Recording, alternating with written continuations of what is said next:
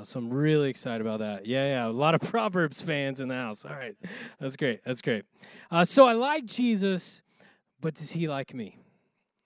And I think that's a valid question. I think that's a great question, because here's the deal.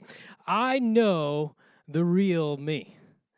I can present myself to others like I have it all together. I can go on Instagram and I can look like I'm living my best life. I can take pictures of my vacation and my kids who are always picture perfect, and I can make it look like I've got it all together, but there's one person that I can't fool. That's me. I know the real me, and I don't have it all together. Years ago, I had a humbling season of life. I just graduated college, and I had gotten my degree. And everybody told me once you get a degree, then you get a job, and you get rich. That's sort of how it works, right? So I got this degree, and I was working part-time at church, and I was just looking for part-time jobs, and I couldn't get a job. I was going to banks. I was going to restaurants. I just couldn't get a job. It was embarrassing, humbling. Someone told me to look at Starbucks, and there was a district manager in Oklahoma City who was planting Starbucks around, and if I got in good with him, he would find me a job. So I went into a Starbucks, and I went to meet with this district manager. And so I dressed really nice, like you do for a Starbucks interview, I guess. I don't know what I wore. But I went into the interview. I really wanted to impress him. I walked into the Starbucks, and I remember seeing him, and I was like, okay, make the eye contact, firm handshake. And I go for the handshake, and I did notice it was weird that he didn't give me a handshake back, but it was fine. And we ended up having our interview, and I got the job at Starbucks, okay? Big deal. A few months later, I'm working at Starbucks, and I sit down with this district manager. He's like, Adam, I have to tell you something about that day that you walked in. And like everybody that was working with me starts laughing. Apparently, everybody knows something about me that I didn't know.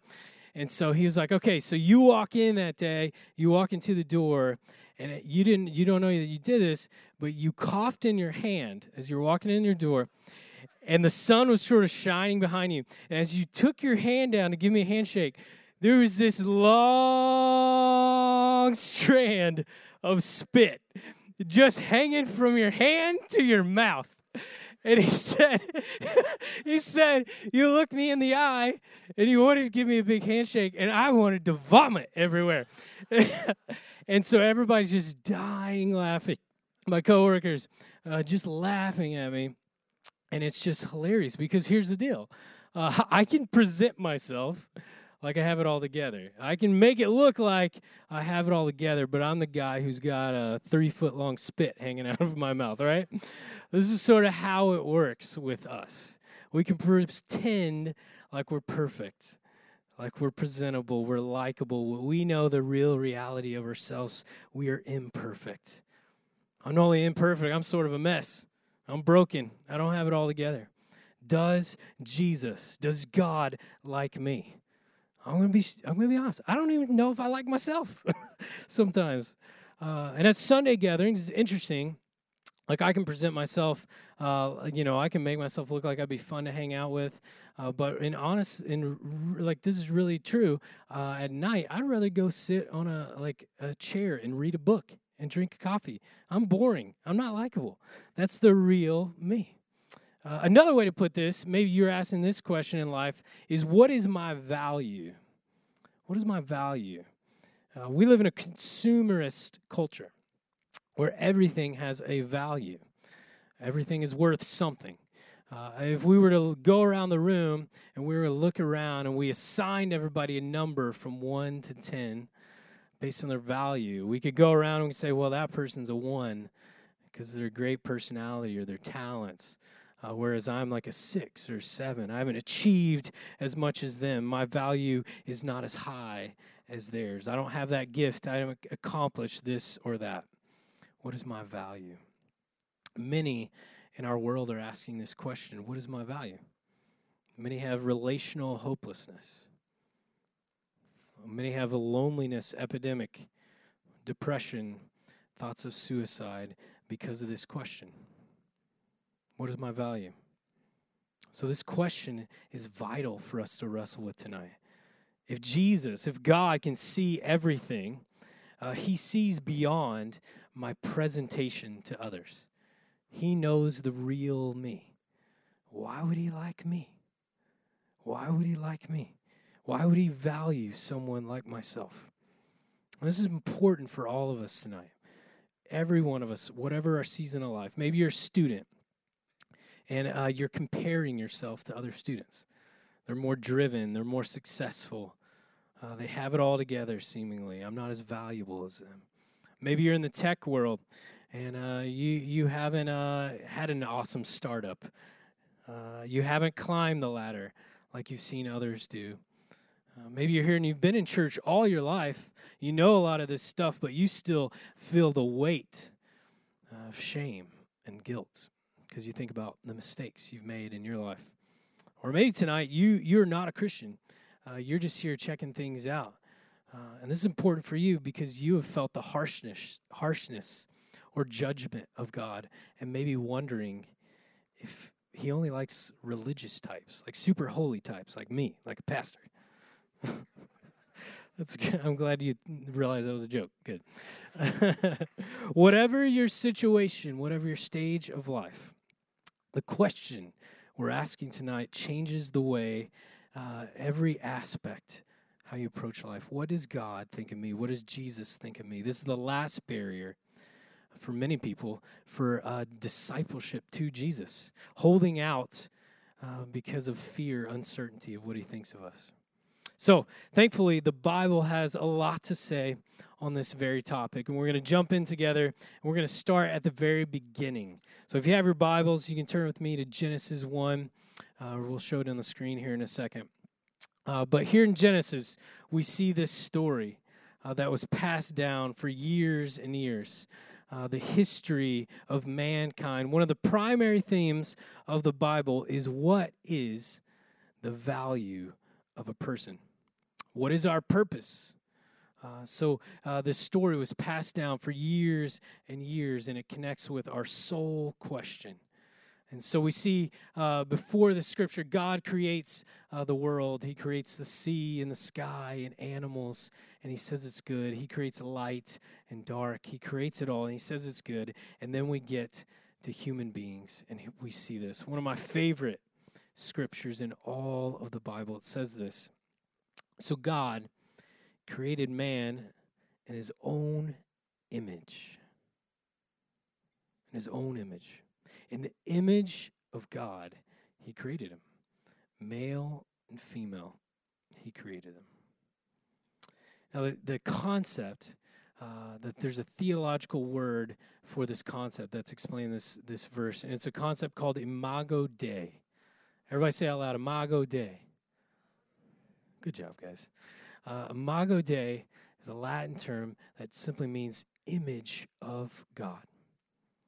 It's a term that's just sunk deep into my soul that I think about all the time. A core concept that distinguishes human beings from the rest of creation. Establishes this fact that every human is made in the image of God, made in his likeness by a divine creator. Many of us in modern-day America, we might think that's obvious. Like, yeah, of course, everybody. But this was not the case in the ancient world. In the ancient world, society organized sort of like in concentric circles. Like in the middle circle was a rich adult male.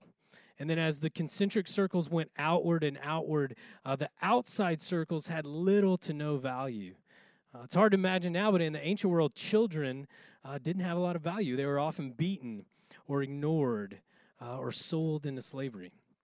Foreigners of a different tribe were seen as less than human. Different ethnicities were seen as less than human, sold into slavery. And of course, this is not just the ancient world. This is still happening today. We see racism and slavery existing. We see human trafficking is rampant in the world. Apparently, the value of a human is still in question to this day, the value of a person.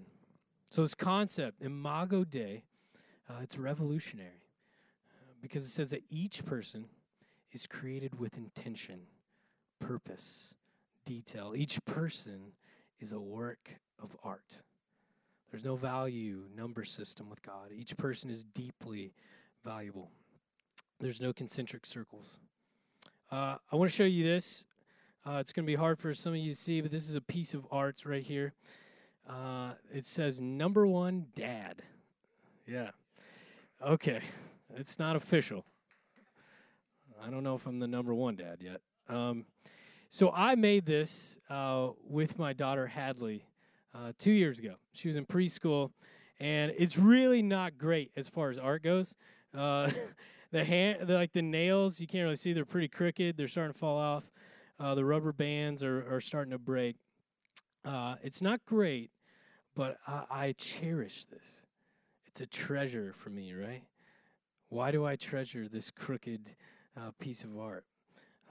Because I can still remember the moment that I sat down with my daughter and we pulled out these little toy hammers and we started hammering together and pulling these rubber bands. I remember this moment of just giggling and having fun. And when I see this, I don't see just a piece of wood and some nails. I see a treasure. Why? Because this was created from a place of love and intention. I see this and I see the love of my daughter. I see this and I see the intention and collaboration we made this with. See, tonight you may not look or feel like a work of art from the outside. You may not feel like you've got it all together. But you were created with love and intention. This is your origin story. Now, some of you are here tonight just to hear this. I really believe that. And it can be easy in these moments to let it just sort of breeze over your head. You say, yeah, no, I get that. Yeah, sure, I was created from love and intention. Some of you need to hear this tonight in your soul.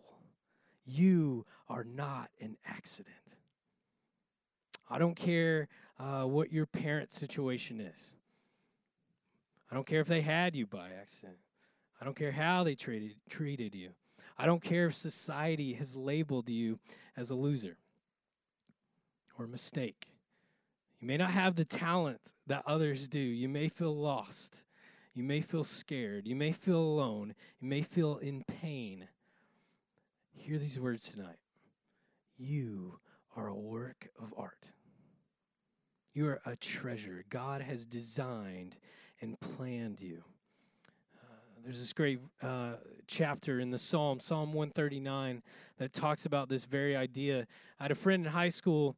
She came from a family where her mom left them for another family, and her dad mistreated her. And so she never heard this message.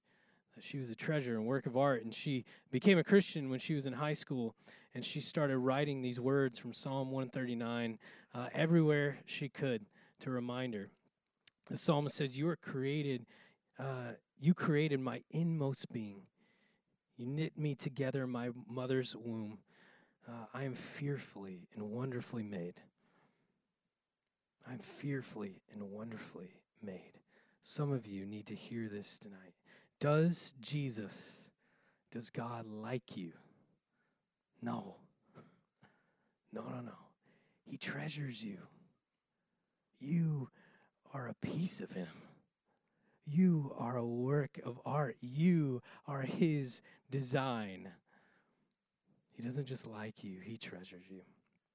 Now, the second part of this question, does he like me, is this realization of the accumulation of things that I've done in my life. Sure, I might have been created as a treasure, but since then, I've sort of messed that up. My choices, my selfish agenda, my pain, my brokenness that I've caused others. My daughter Hadley, she's pretty sensitive and dramatic, and she's the oldest child, so she wants to do everything right, you know? She wants to get it right, do everything right.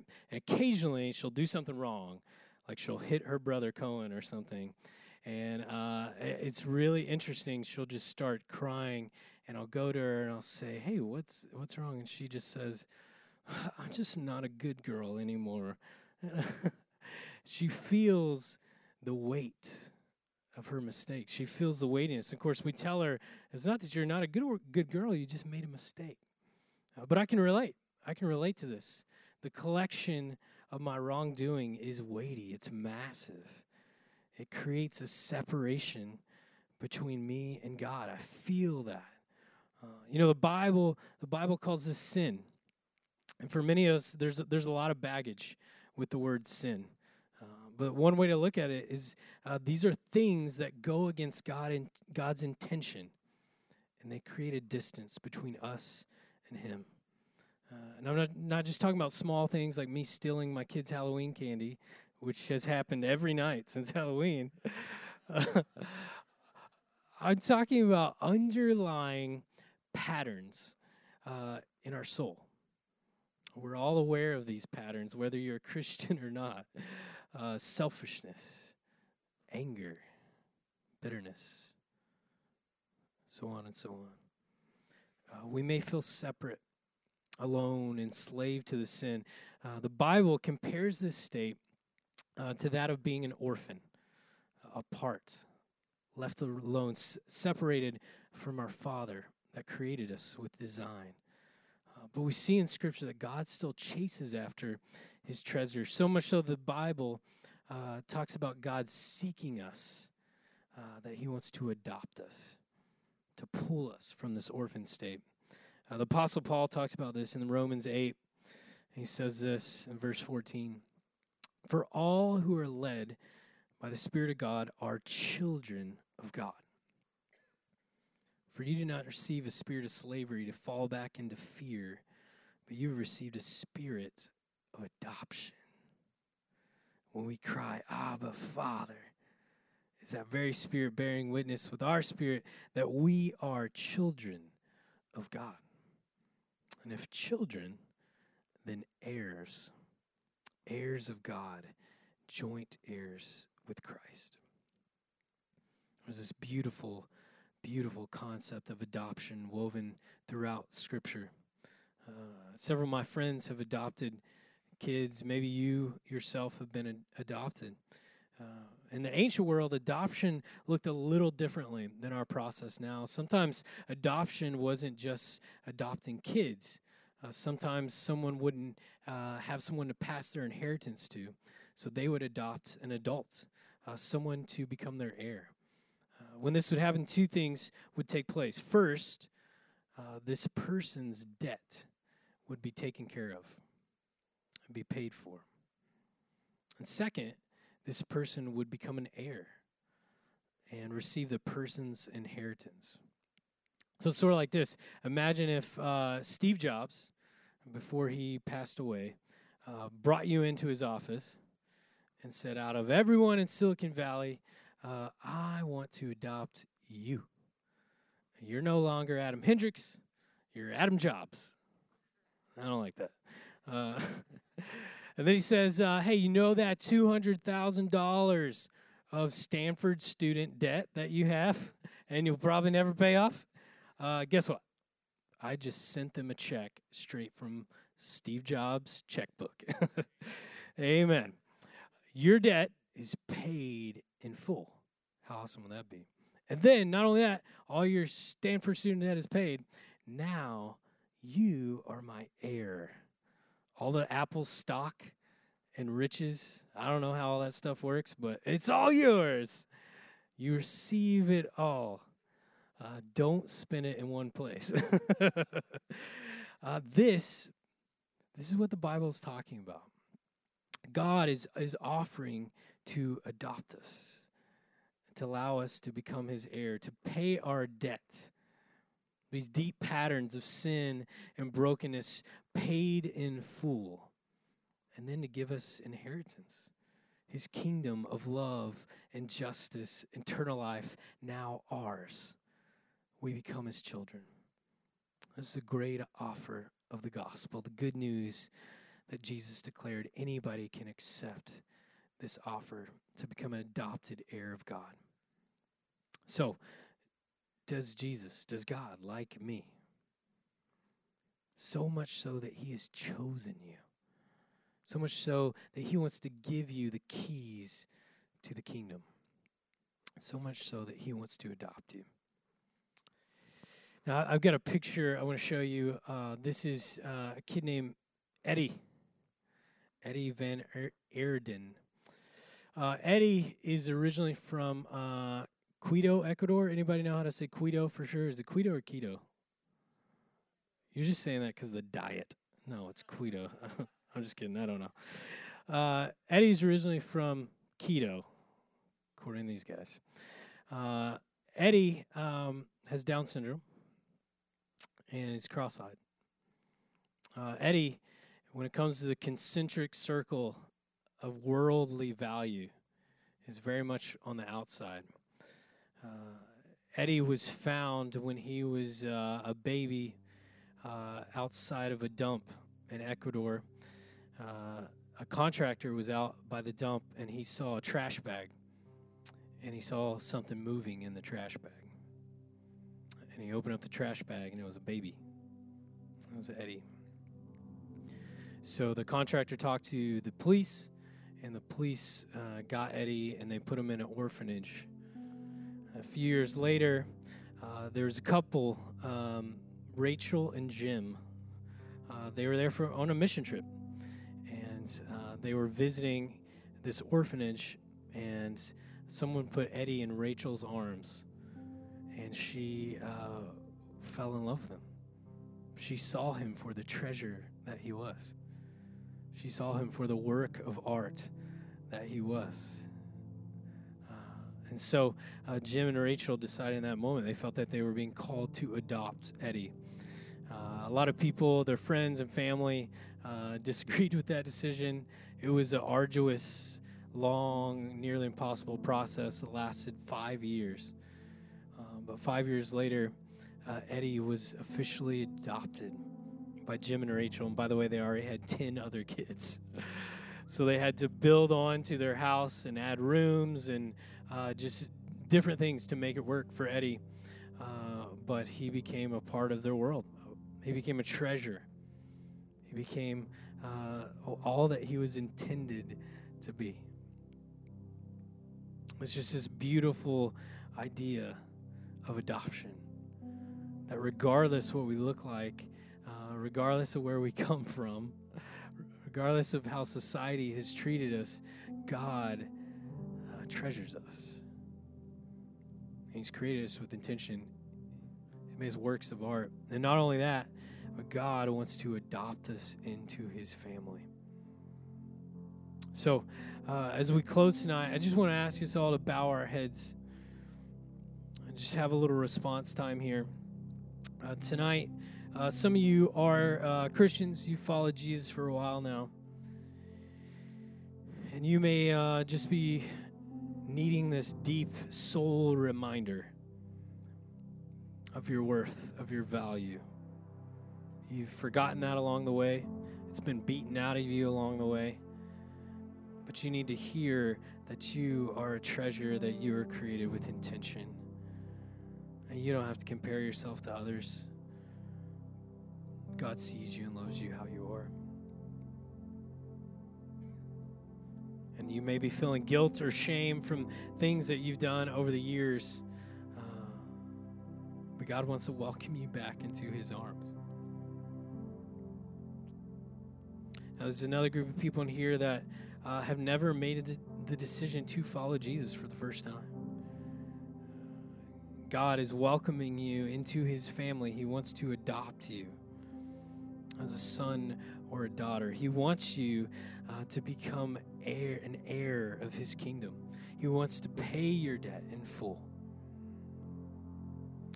All you need to do is accept this offer. Accept this offer to become his child. Accept this offer to follow him with all that you are. Accept this offer to give your life to him. So what I want to do tonight is I want to pray a prayer. And if you've never accepted this offer to follow Jesus for the first time, I want to invite you to pray this prayer with me to God. God, I just confess that I don't have it all together. I feel the weight of my sin, and I know that I need you. I believe that you have paid my debt in full. And I choose to follow you with my entire life. And so tonight, I want to become a disciple of Jesus. That's my intention. So if you prayed that prayer for the first time, I'm actually going to ask you to do something a little bold tonight while everybody else has their eyes closed and their heads down. I want to ask you to stand up. I want to ask you to take this moment and make it a moment where you say, I am making this decision to be a disciple of Jesus for the first time. There's nothing magical about it, but it's a moment to make a stand, to say, this is what I want to be about. I love to pray for you.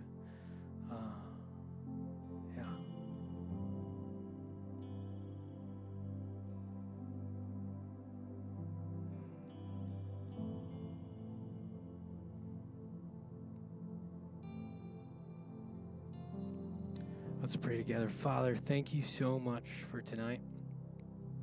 Thank you for a reminder that you have not created us by mistake. That you love us. And you're always chasing after us. I pray for those who have made this decision for the first time tonight to follow after you, to become your disciple, to be adopted into your family. Father, would you help us grasp this deep, deep love in the middle of our pain, in the middle of our brokenness, in the middle of our loneliness, that you are always seeking after us. So we thank you for this time. In Jesus' name we pray. Amen. Amen. I want to invite us all to stand together, and we're just going to respond by singing again of the love of God. And I also want to just point out, we have some members of our prayer team at the back. I'm going to be back there as well. If there's something you're going through that you would like prayer for, we'd love to pray for you. If you've made this decision for the first time tonight, I'd love to talk to you about that. But now we continue to focus our eyes on God together.